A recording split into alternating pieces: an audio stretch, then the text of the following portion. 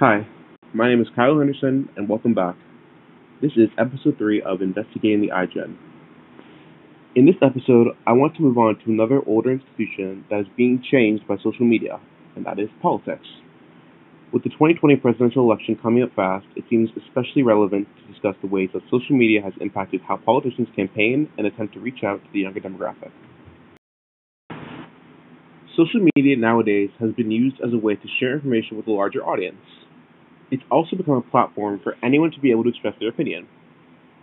For example, think of a time where you saw a friend or relative make a political post on their social media accounts. Think of a time where you yourself may have done that, whether it be your own post or you retweet someone else's co-signing it. Social media has really grown to be a powerful tool in politics due to its ability to generate buzz for certain candidates. But what it's also done is given people, and more specifically Gen Zers and teenagers who have grown up with social media, more power to shape elections than ever before. Teenagers and Gen Zers are holding more influence and power than ever before in the political sphere. And we see this through the increase in teenage activists that are emerging into the media and making themselves and their causes known to the public. One example of this is Greta Thunberg. She's a 16-year-old climate change activist from Sweden who has been touted as a next-generation leader in the fight for climate change. She spoke at the 2019 UN Climate Action Summit, and she sailed across the Atlantic to get to where it's going to be held in New York City. Another example is the March for Our Lives founders, who include Emma Gonzalez, David Hogg, Sarah Chadwick, and more. They emerged in the wake of the Parkland School shooting as an organization dedicated to eradicating gun violence in the U.S. Their digital campaign and demand for change has been heard around the world, and they were able to keep the conversation on gun violence going for more time than normal following the shooting. And last but certainly not least, there's the everyday teen with social media accounts. As I said before, it's easier than ever for one to share their opinion on a certain topic or candidate for president. I've already been seeing posts advocating for certain candidates for the Democratic nomination for president in the 2020 election. Utilizing their social media of choice, teenagers are able to garner support for the candidate that they want to win. And this is a really important tool as we approach next year's election. I believe it's so significant that we're seeing teenagers begin to hold this type of influence in elections, because before we've seen teenagers have that type of influence in a national election. I think with social media, it's really awakened the activists in some to go out and kind of fight for the change that they want to see. And I think that this has really made them a force to be reckoned with in the political sphere and made them a demographic that politicians can't just ignore anymore. As a result of the influx in teenage participation in elections and their newfound activism, politicians are now using social media platforms to try to appeal to the youth votes and try to get the younger generations and younger demographics on their side when it comes to time to vote. The evidence of this that I saw was the 2016 election. I remember that I had Snapchat, and through Snapchat I was able to keep up with a lot of important events leading up to the election, such as campaign rallies from the candidates, more debates, stuff like that. I thought Snapchat was the platform predominantly used to document these significant events. And additionally, politicians were able to reach out directly to the younger demographic base and try and communicate with them and try to appeal to them in some way, which I thought was also a big step in terms of politicians reaching out to the youth votes. And additionally, teens are also very active on social media as it is, and not just active, politically active. They were able to use their platform of choice to advocate for the candidate that they wanted to see win. And because of the influence that teenagers hold with social media, it really politicians, as a result, want to try to achieve similar success and hopefully swing the youth vote towards them. And it shows the power that teenagers have and how politicians now see them as a viable base.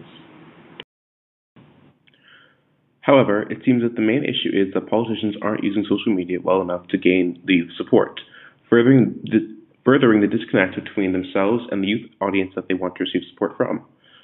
While they're certainly trying, it's clear that politicians are out of their element when trying to connect with the younger generations, and their attempts to do so come off as forced and inauthentic instead of genuine and actually having a desire to connect with today's teens. One example of this is when former Democratic presidential candidate Hillary Clinton used the video service Vine to create what has become an internet meme. I'm just chilling in Cedar Rapids.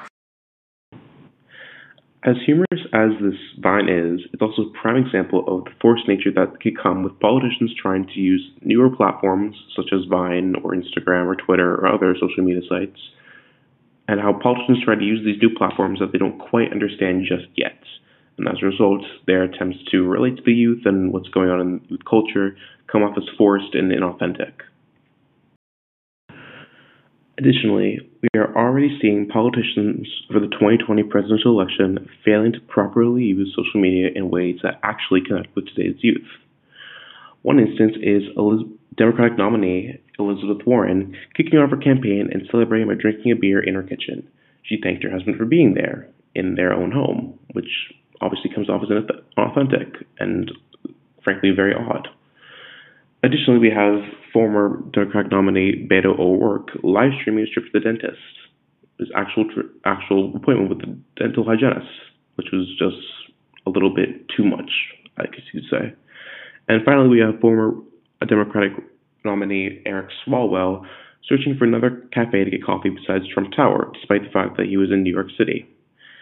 And I think an important distinction is that O'Rourke and Swalwell are both more on the younger side of the candidates or were on the younger side of the candidates in the Democratic field for the presidential nomination. And they might have had the better chance of actually connecting to Gen Z since they are on the younger side and they might be able to navigate it better. But overall, I think that this shows that the failure to properly use social media like an average person does makes candidates just look inauthentic and fake, and it makes kind of the audience that they're trying to reach out to and connect with make them less interested in what they're talking about. Because with things like this, if they're putting on all these flashy acts to try to attract voters, it might act with actually trying to say and what they're trying to do. Authenticity is something that younger generations truly crave, and we want to see that from our politicians. Haphazard attempts at connecting with us aren't going to do the job, and jumping on the latest social media platform or viral trend won't do that either. What Gen Z wants is to be seen and heard by politicians.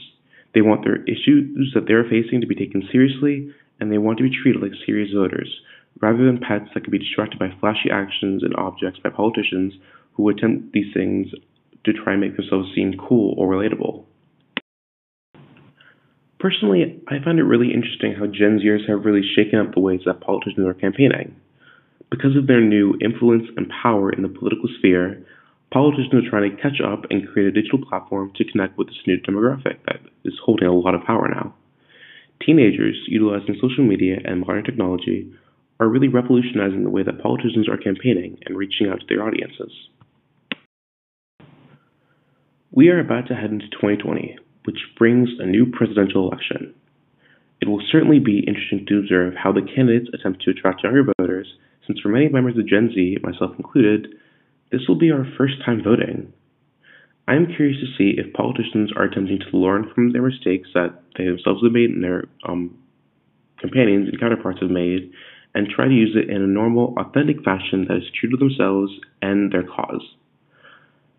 However, I think what I'm really most excited to see in this upcoming election is how Gen Z operates. As I said before, this is, for many of us, our first major election. Teenagers have already done so much to make their voices heard, and social media has played a significant role in that.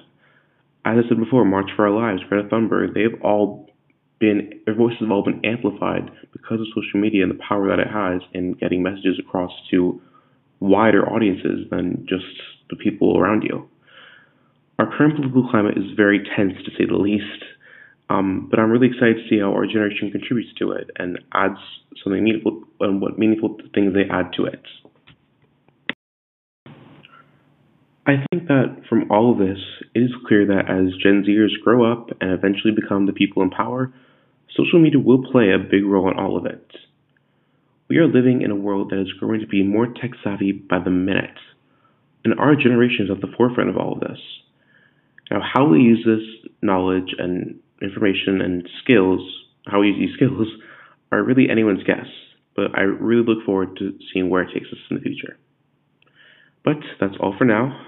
I'm Kyle Henderson, and I thank you for joining me for the third episode of Investigating the iGen. See you next time.